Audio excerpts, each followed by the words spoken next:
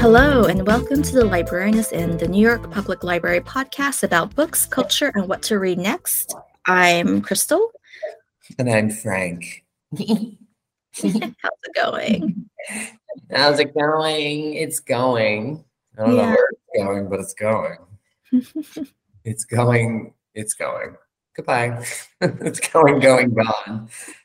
I don't know. It's cold today, I guess. That's one thing. Did it snow? I was gone for a bit at the ALA Live Learn X conference. I think it was this past weekend. And I did hear that maybe it might have snowed a little bit. Oh no, that was in Texas. There was a little bit of ice. I don't know. I feel like we had a little dusting last night. But what was what'd you say? ALA Live Learn?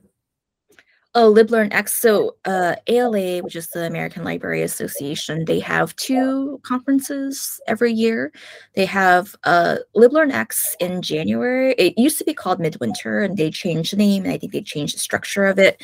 And then they have Annual, which is in June. I went there. I got to listen to some cool programs. I went to the New Orleans Public Library's Best Buy Teen Tech Center.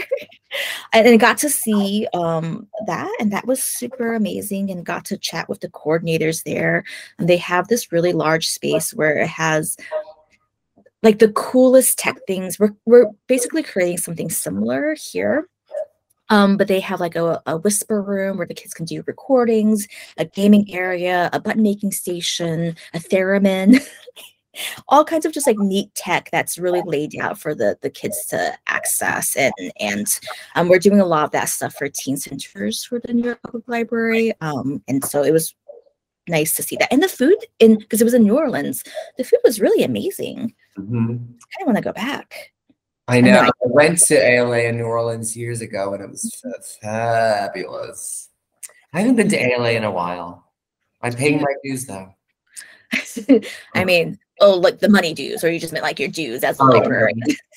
To keep myself in good standing with the American Library Association. Well, go ahead. I was going to say the next one's going to be in Chicago in June. I think there's going to be a lot of library folks from our library going, so you should go. Maybe I will. The next president of ALA started almost Emily Drabinsky, right? Yes, started her career at Jefferson Market. Oh, I didn't know that. I know. So I only know she's so Emily Drabinsky because when I went to Pratt's for a year and a half, and I did not take a class with Emily, but there was some workshop about the Long Island University lockouts that was really interesting, the whole protest situation there and blah, blah, blah. But yeah, it's pretty cool. I voted for Emily, so. Yeah, I know. It was 20 years ago, we're pretty much. Actually, she started a couple of days before 9/11. Oh, that's wild. So there was, a big disruption, obviously. But we had a lot of fun together. Really? 9/11 notwithstanding. Yeah, it's amazing. The kids are growing up. I think they're at CUNY, right? So they're still in the area. Anyways, it's pretty cool. Yeah. Yes, it is. I just find that it was just interesting news and lovely news, and I hope she's happy with it. I'm sure, right? Being the head of this big organization can't be breezy easy, right? That's true. I think it is a lot of work, it seems like. But there's also a board, and I think the immediate past presidents and everybody's kind of there to help the transition and stuff like that. But I'm really excited to see what happens in the next year. In ALA. We shall see. ALA. Maybe I will go to Chicago to see. I'm sure she'll speak. Anywho, what? No, yeah, I definitely think she'll be speaking. Yeah. So where are we? What are we doing? What are we talking where we I go. guess that was my culture moment, a library conference. What's your culture moment for this That's week? true. My culture moment. I don't know. I don't know. What is my culture moment? Well, what have you been doing? Reading, watching? Well, reading we'll discuss, Oh, darling. I forgot that. Yeah. Reading what? Well, it usually has to fly off the top of my head for it to be a culture moment. I'm just thinking, and I also have no memory whether I've just talked about it or not. So, but you can always guide me on that. The first thing I keep thinking of is I'm furiously organizing or the return which of our classes for adults, like our university classes, that I'm sure I've mentioned before, where I work with professors in local universities like NYU and the New School to teach classes here for our public, the public intend for free. I know I've discussed it. So we're having a Latin class right now, an introduction to Latin, The language? the language, and Oh. learning Latin, and also learning about how it obviously impacts language, period. And I just talked to a professor in bio design. Ooh, what's that Yeah, about? It sounds cool. darn if I know. I was like, is this about Like cooking? biotechnology. No. Okay. Actually, well, interesting then for that is that I just happened to it, but literally the morning of the interview with the professor, I read an article that in the Brooklyn Navy Yards, they're going to build the first biotech lab, I think anywhere. Really? And That's I was great. like, it is confusing. We were working on this before the pandemic, but now we've revived this idea of this class. And the biggest, I have a hard time understanding it myself. That's just partly why I'm interested in it. But the example I read that is the only one that makes sense to me is that like you can biodesign or biotech is sort of partly the endeavor to, like, for example, create vegan leather out of mushrooms. Oh, okay. It's like engineering biology to create stuff. Okay. Like it wasn't, Cool. oh, it was algae. It was like biodesigning algae to create vegan leather I or like that. to create a material. Right. So I feel like it's very of the moment, and I'd love to have this professor teach here. So I'll work on that. I'm very proud of these classes. I really like them on multiple levels. I like them that the public gets to encounter an expert, an interesting, conversant in the subject person on a subject, and gets to sort of be with their neighbors, community, and it's something that's ongoing. So it's multiple sessions. So it's sort of like a goal for the week. It's something interesting to do that is not just a one-off. So you get a deeper understanding of the subject. Like the Latin class is 10 sessions. I mean, language classes could be longer, but it's just one of the focal points of the work I feel like I do at Jefferson Market. I just want to have that class, these classes. So, and the other thing I'm working on, which since we've been open 6 months now, so things take time. It's amazing, is our art gallery, but I'll work on that. But that's what's going on. That's what was on the top of my head. I was gonna say my friend has taken Jefferson Market, I think maybe pre-COVID or pre-pandemic, and really enjoys them. And she also takes like courses from the Metropolitan Museum of Art or like other museums. So I like that, like it's at the same level for her, like Jefferson Market right there with those museums. And so I think it is a really great thing, and she has spoken very positively of the experience. And you're exactly right about like having this kind of community space where you have this kind of like regular, consistent interaction where people are learning and exploring their interests, but without the pressure of like paying for it, grades, and all of those other things. So it's just it feels like a more supportive like learning environment. Yeah, so, and I tell the professors that give homework, do make it real and make it a little tough, make it challenging. What class did she take? Do you know? I'm curious. I don't remember. In art? Probably art related, I want to say, but it's been so long I don't remember. Art or history related, I feel like maybe one of those two. See, whenever I've sort of like, I sometimes give too much credence to my own anecdotal evidence, like about how successful or what we're doing here. And, when you walk around the library and you see certain things, but you're not walking around the library every second, or you're not in every room of the library to see what's going on. So when I hear like, oh, someone took a class here, it's like, it just, gives me more data, like we're, doing good things. This is sort of like, one can sometimes lose sight of what we're doing because you feel like you understand it, but then you hear these anecdotes about people who've been in the library and you're like, I didn't even know you saw that or did that or experienced that, and it's sort of cool. Look, the biggest compliment is how angry she got when Jefferson Market was closed. Oh God, I know. So sweet. And how happy she was that like it, because I keep her updated on things, and I think like years ago, really early on too, I think maybe she like donated a book once, and then y'all featured it on the Instagram, and she was like so excited. Oh, really? I know. Anyways, all that is to say is that I think people have very like special relationships with like their libraries and their like neighborhood institutions, and I think that's all really wonderful. Well, that is wonderful. So what are you reading, my dear? So I actually talked about this book last time, but briefly. So maybe I want to like talk about it a little bit more in depth, or at least one or two of the stories. So I mentioned in our last podcast, The Haunting of Haji Hotak and Other Stories by Jamil John Kochai. And I had mentioned that it was like a short story collection.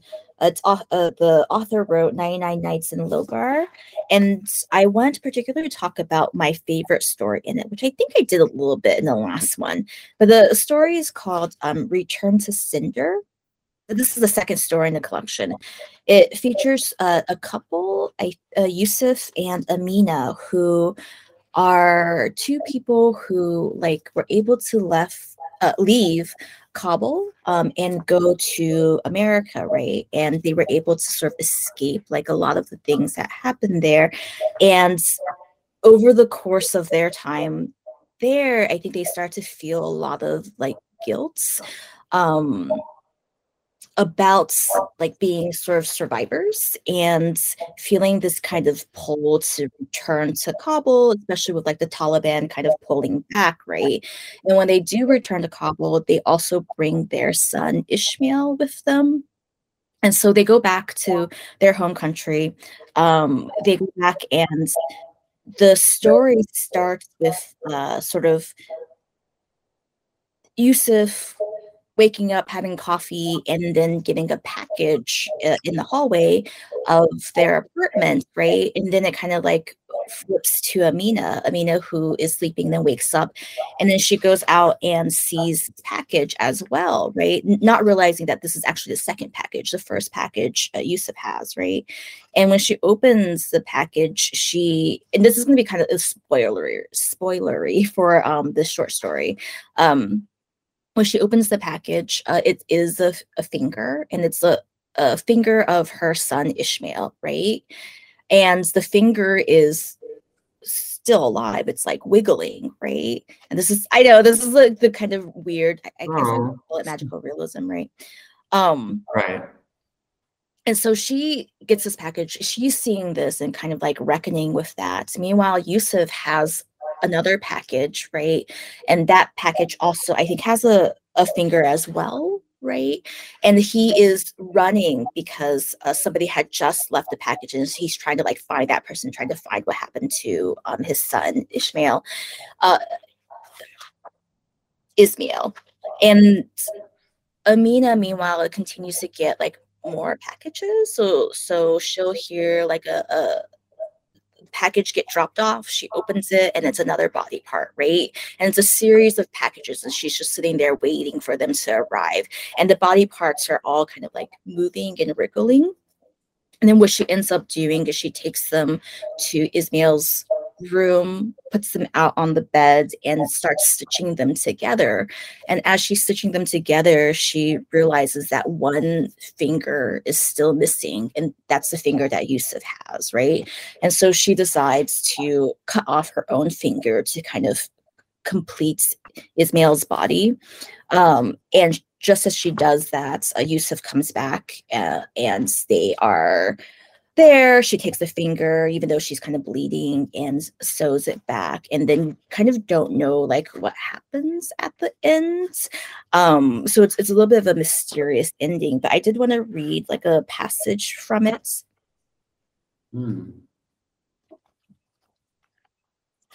And it's Ismail, because I think I was pronouncing it Ishmael. So the package I wanted to read. Oh, sorry, passage. I'm having a morning today. So at this point, she has collected these pieces of Ismail's like living body together.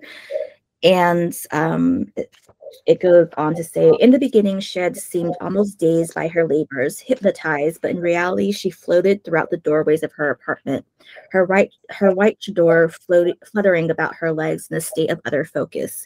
She found that every 23rd thump of her heart aligned perfectly with the sound of the knocks from the door. Soon she came to feel that her hands and her feet, her lungs and her blood were not at all working in unison, directed by the will of her singular mind, but that each limb was willingly acting on its own. And she felt so very gracious that the threads of her hair did not leap off her head, and that her fingernails did not fall away from their beds, and that her heart, pumping and pumping day and night, was not forlorn, was not driven to suicide by the traumas and monotonies of her short life.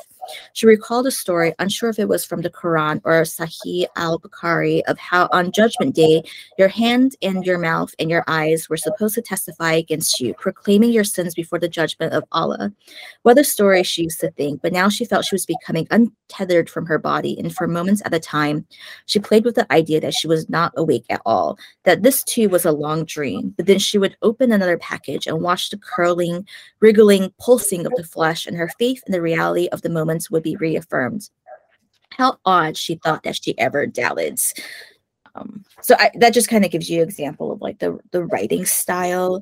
And then I'm going to also read the last sentence of the short story. So if people don't want to hear it, just fast forward. So once like they've put together Ismail's body, the last line of it says, "Together, piercing and threading, tearing and binding, flesh to flesh, Amina and Yusuf both realized that they would never leave Kabul again, that they were home." I just thought it was like so powerful. I don't know. And I think there's so much to say about like this idea that they had the skills for leaving their home. They came back, right, to try to help like the people in their community. Yeah. Or their countrymen.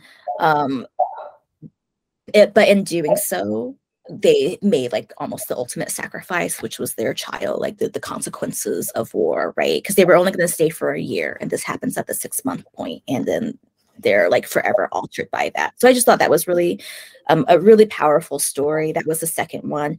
And the first one, I won't talk too deeply about it, but it's called Playing Metal Gear Solid 5, The Phantom Pain, which is apparently a real game. I did not realize this, but I think it's a shooter game, and it takes place in 1980s Afghanistan, right?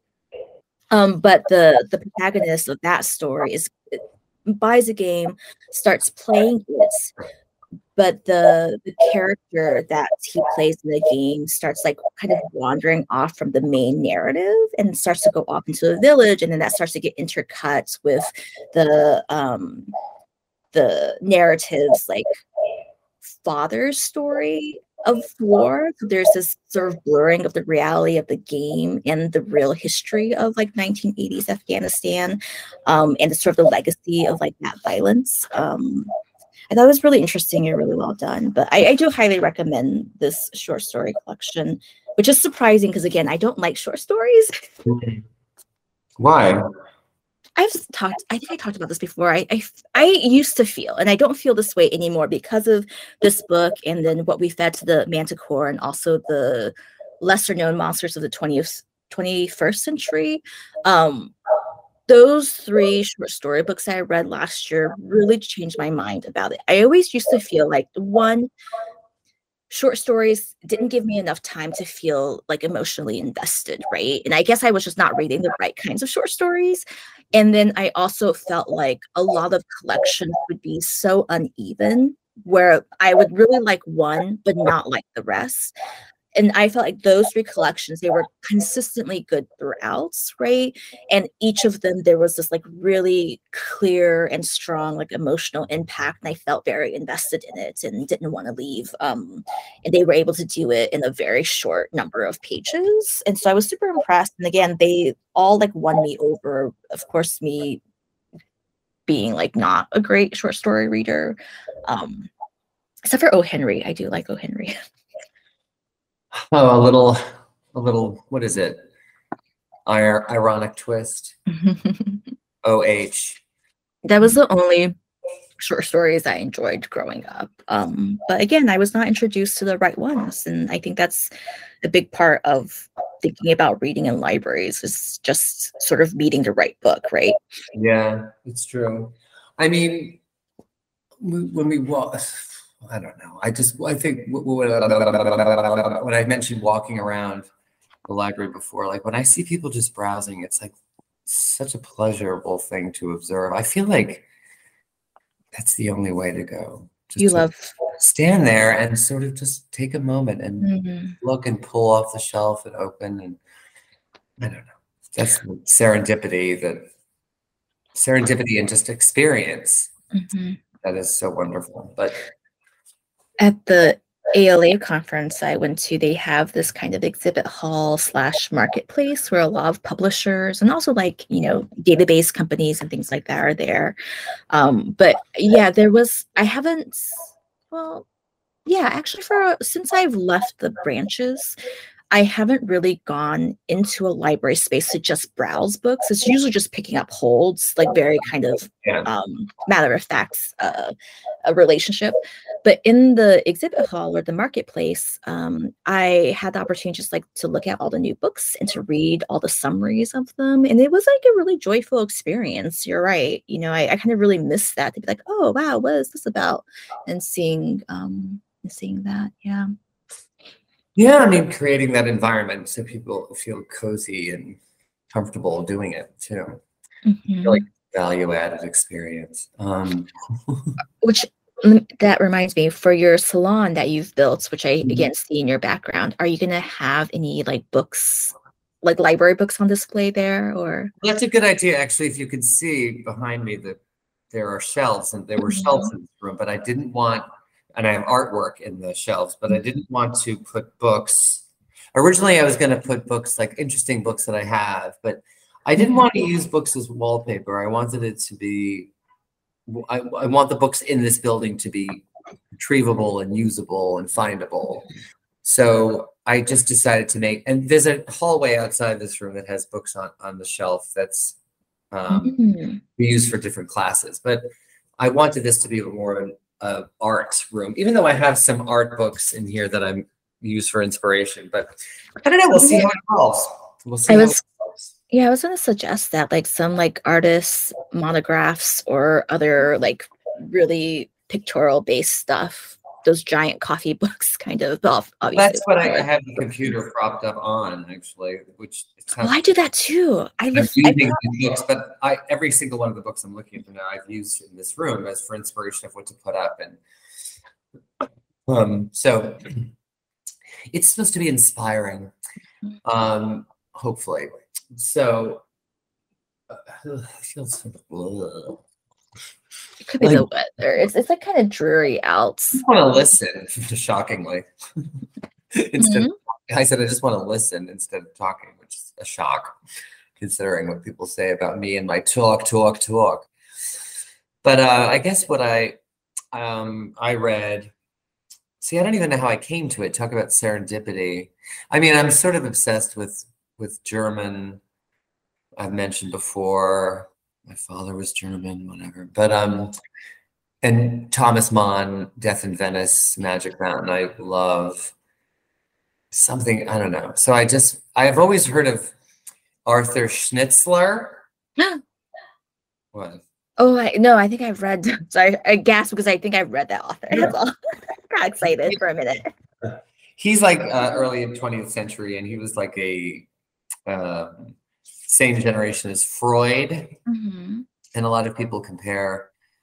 Schnitzler wrote fiction and plays, but his psychology is comparable or compared to Freud's. And he wrote novellas and stories and plays, like I said, one of which is called Dream Story. Mm-hmm. And that story or that novella was made into the movie Eyes Wide Shut with Tom Cruise and Nicole Kidman. So I've always wanted to read it, and I never have. And I want to read others because I know he deals with like dreams and very sexual, like sort of, primal impulses of humans. And so I read Dream Story, and it was interesting. I mean, I'd seen the movie years ago, but I couldn't remember all the plot points. And reading a story is obviously far different than watching a movie. So it's really, so basically it's this young couple with a child that are, have gone to a party and had a great time at this party. It's sort of like, made them frisky again. I mean, they're young, but they have like a 6-year-old or something, and had a great time at the party. And then the next night they're talking about it. And as things do, like they, it almost seems like when you have a great time or a great moment in life, or everything seems to be going well, humans tend to want to sort of probe deeper to see if it's really true, and invariably sort of reveal something not so nice. Like sometimes we push it too far in terms of, oh my God, this was a great time. We're getting along. We have a marriage. It's working. And then you're talking, and then you're like, well, we had a great time, but I did see you looking at that other person, kind of thing. So the couple starts, Fridolin and Albertine start talking, and Albertine just comes out with this, because they are sort of pushing each other a little bit. It's turned from this great moment to sort of like testing each other and divining if the other is telling the truth. This conversation, she comes out with this story of a vacation that she and her husband and the kid took like a year before, where she sort of had this infatuation with a soldier, and nothing happened physically, but she tells her husband that she was incredibly attracted and could even in the moment contemplated like giving up her whole life for just one moment with this soldier. And the husband's like, huh? And this is all right. So then he's like a little rocked by this, and the rest of the novella is basically him going through this dream. It seems dreamlike, but it could be very real journey through the night streets of the town they live in, where he encounters all these really sexual possibilities that actually culminates in a sort of secret ritualistic mansion orgy type situation. But what was interesting to me as I thought about it is like, why was his wife's revelation or story so shocking to him, and why did it sort of rock him to do what he did in the rest of the novel, or try to do? And that to me was the interesting thing, because it brings up issues of how men look at women, how we define marriage, what is honesty in a relationship. Like we're always like, tell me, tell me about your history. Tell me about your past. I can take it. I know we're married and happy. And then, one of the couples that will say, well, I did have this romance, blah, blah, blah. And the other one's just like, wait a minute. And then they get jealous. And that's sort of what I'm talking about. And what this book is, that we sort of think we want honesty, or we might just want reassurance. I mean, and it's certainly the point with the husband, Fridolin, in this is that it seems to make a statement about men, because after his wife tells him this, and he's a doctor, and he gets called away on a visit, which starts this night journey through the streets of the town where he encounters these moments that seem dreamlike but could be real. He is walking by like a sort of group of men who are walking towards him, and one of them sort of pushes him like with his shoulder. Like, it seems like it's intentional. So, and he gets angry at that, but decides not to fight. And then, as a matter of principle, and then later as he's walking, he realizes, was I being a coward? So what it seems to do is he's suggesting these masculine things that sort of, we could say about men, like, all right, his wife has a fantasy about another man sort of physically challenged him and he didn't take up on it. To me, it seems like the book is setting up these masculine tests, right? And so what does that say? So we always say, like, you could say, like, well, he doesn't understand female sexuality and that his wife can't have fantasies because that's crazy, and why, he doesn't get it, or he doesn't think that they have fantasies, like she's happy just with him. And in a way it seems different in that it could be this thing in the manosphere, as they say, like that men just, it's not that they don't care or know about women's fantasies, it's that they just operate from a position of status. Mm-hmm. They need to feel they're the top dog, and that needs to be reaffirmed. And it somehow seems to make sense in that the common joke about marriage from the wife's perspective through like cultural tropes is that the wife looks at the husband as almost childlike. He's a little boy with his toys and his need to feel like he's the man, and she's just like, all right, honey, you're the man. And like sort of playing into that, but knowing you're just a person. Mm-hmm. It's this interesting thing because that does set him off. And later the wife tells her husband of her dream. She has a literal dream that she's actually engaging in that affair with that soldier. And she's looking at her husband sort of like with the expectation of approval, like, and also for him to go ahead and play around. And in her dream, he ends up not doing that, denying it, and gets tortured for it and ultimately killed. And of course, he's again shocked hearing this story, but it's almost saying, she's like, well, I'm willing to sort of explore. And he's just like, not. So it was very interesting. It sort of reminded me, even though the content is very different, of John Cheever's story, The Swimmer. Okay. Mm-hmm. Another thing I'm interested in, the content isn't the same, nor what it says is the same, but it is set in that interesting milieu of bourgeois suburban life, which actually I'm fascinated with because I grew up in that and in suburbia of Long Island. But thinking about it, it's the most aspirational, like sort of traditionally American revered institution of like, you get this family together, a nice house, the nice accoutrements that show status.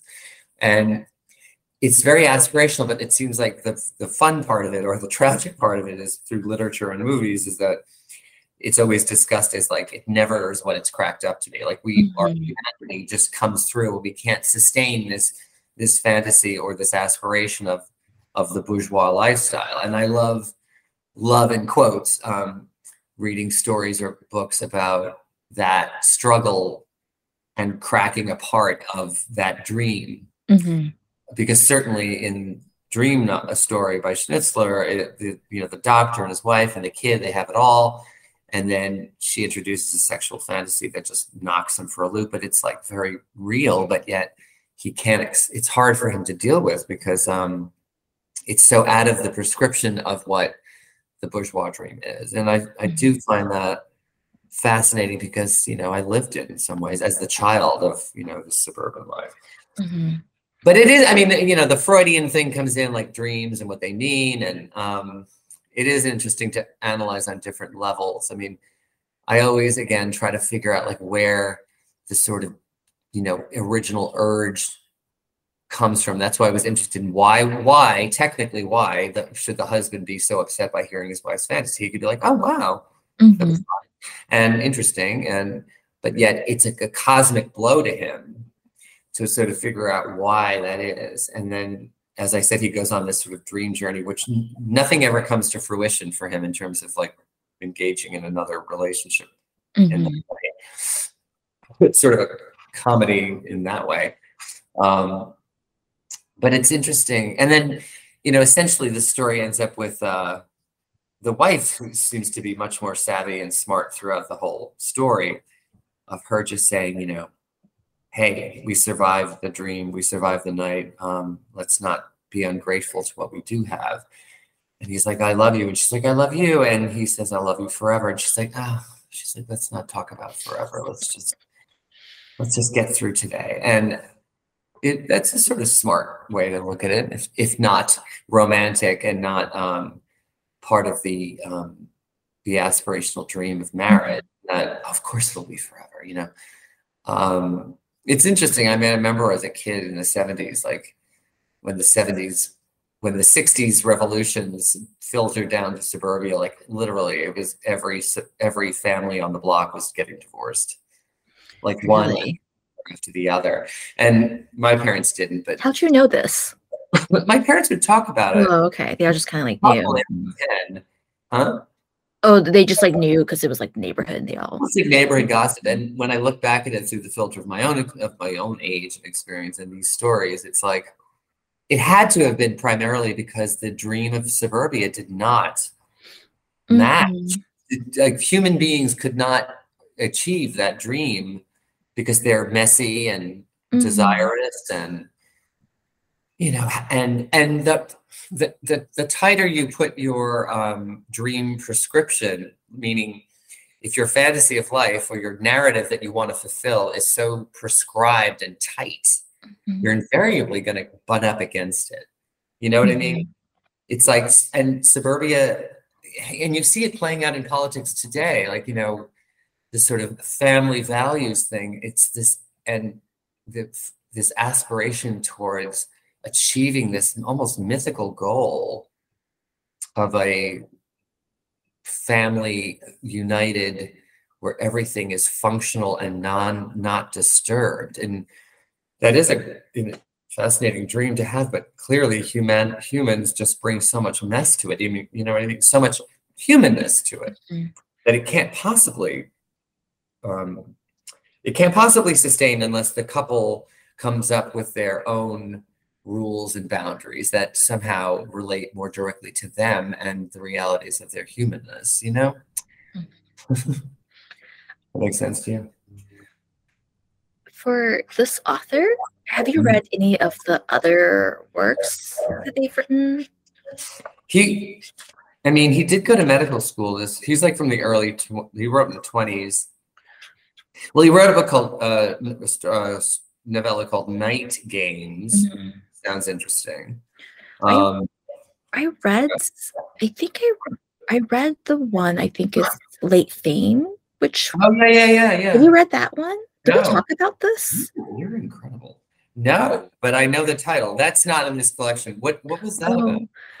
So from what I can remember, it was like a poet or a writer or something who had written something when he was young, but I think he was like older now and was just kind of had like a regular job, had not really gotten fame. And I think his writing got like rediscovered by this like young, cool, hip group of like artists, poet types, right? And they like kind of, he got famous just within this cool trendy group, and then he kind of falls in with their social circle as this like older guy. But I don't know, there's something happened in it. I don't remember what exactly, where I think he was getting like a lot of accolades and that was really great. But then something happened where I think by the end he recognized that he was happy to go back to his like grumpy old social circle of dudes or whatever, and the previous life of somewhat obscurity, but like really enjoying that. So I just remember like the things that you're saying resonates because I recall when I read the book that author has such a great, interesting insight on like human emotions and interactions within society.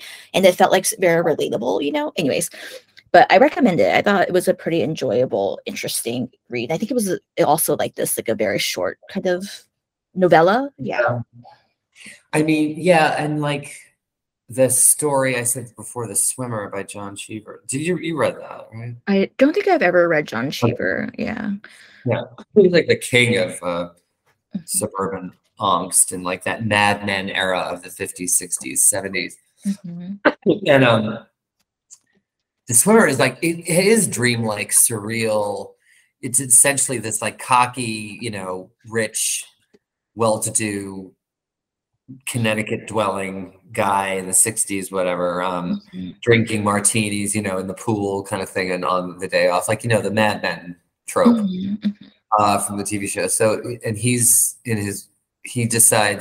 to go back home and he decides to swim through all his neighbors' pools all the way to his own house, just as like a drunken afternoon doo-doo. Mhm. As he does that, it slowly starts turning very quickly from summer to fall, and he encounters people in his life in the backyards of these houses that seem to be different than he remembered, and in terms of their relationships with him. And by the end of it, he's just at an abandoned house with nothing, Mhm. nothing. It's like this suburban dream collapse. Like, in other words, he had really been a bad father, divorced, kids don't care, lost his job, doesn't have anything. Where at the beginning, he's just like, got it all, kid. The classic, master of the universe situation. And then just that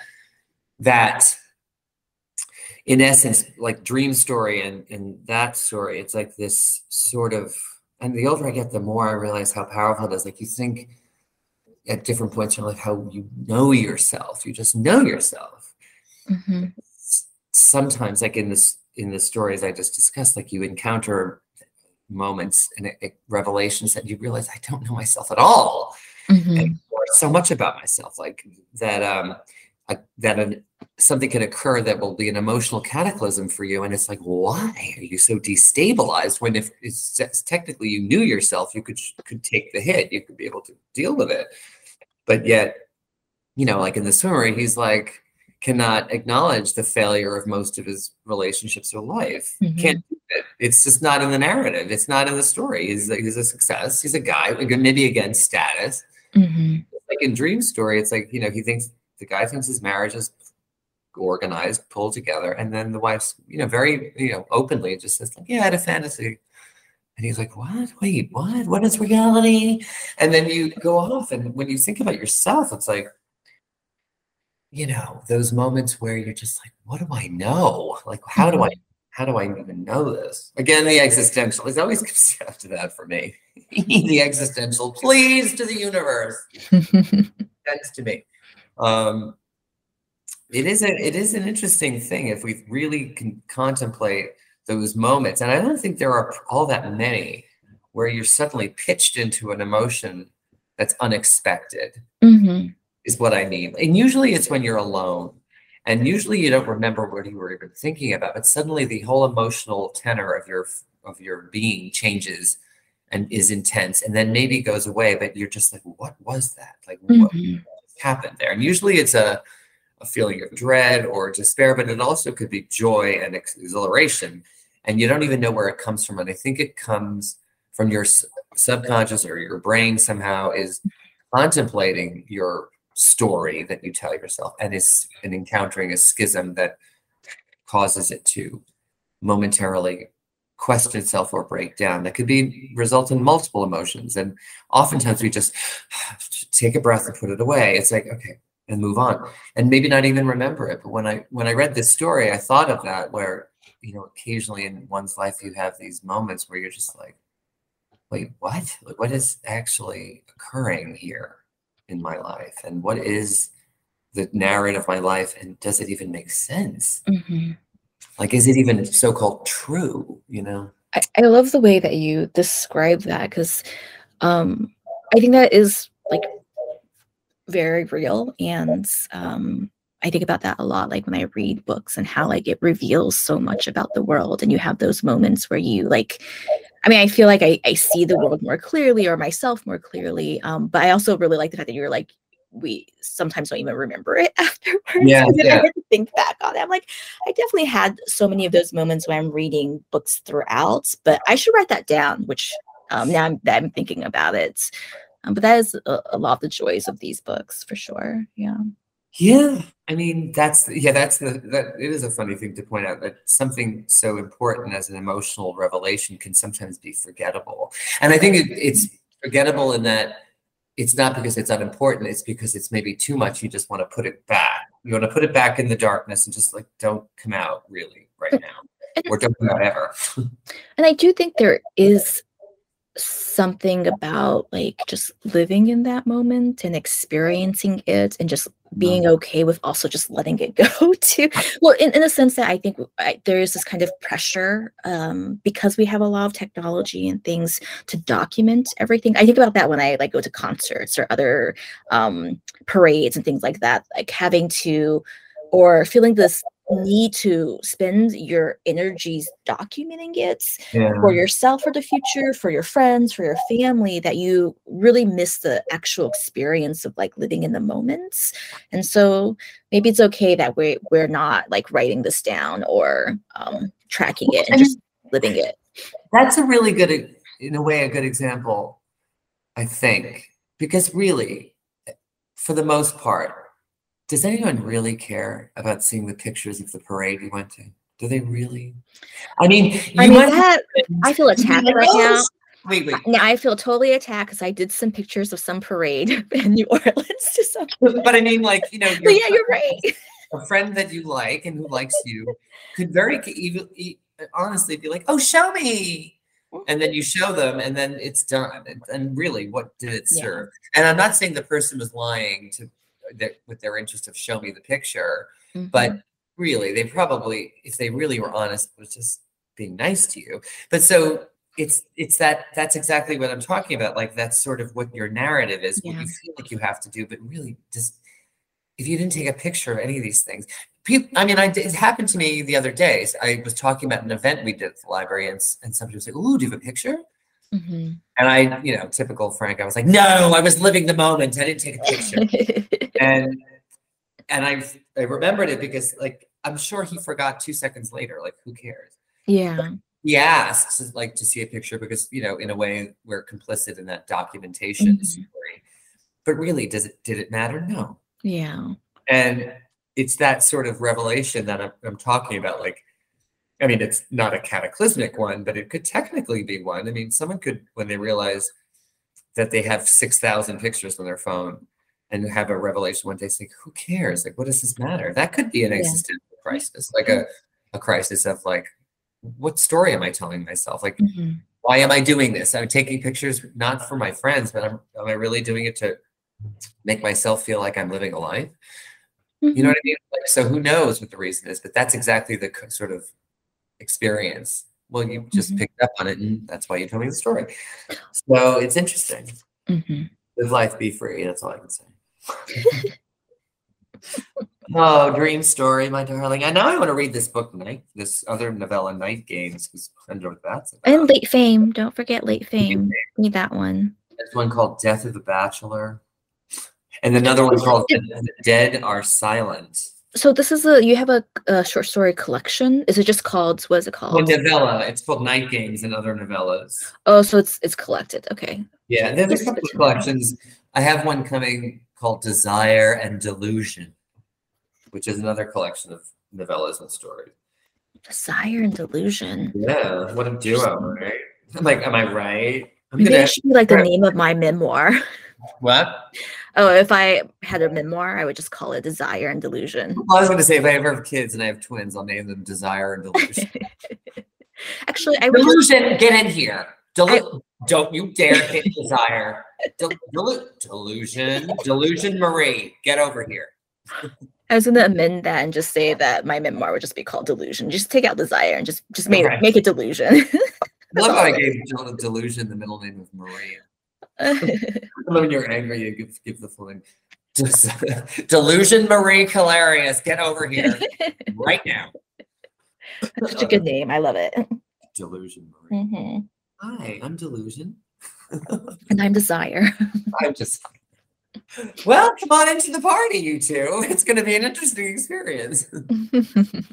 Oh, anyway. So now we are moving onward to read together why don't you tell the world, which we've mentioned before? We're going to read. Oh. Oh, she has to look it up. Oh, Crystal. I know, because it's the title. It's like multiple books are named by that title. But we're reading Elsewhere, a novel by Alexis Shakin, which was written in 2022, and it's not the other Elsewhere book or multiple Elsewhere books, because there's a lot of them. Right, like Milan Kundera wrote "Life is Elsewhere." Mm-hmm. I like that word, though. It's interesting. I like contemplating what elsewhere means, especially the concept of life is elsewhere, meaning life can't possibly be where one is. It has to be somewhere else.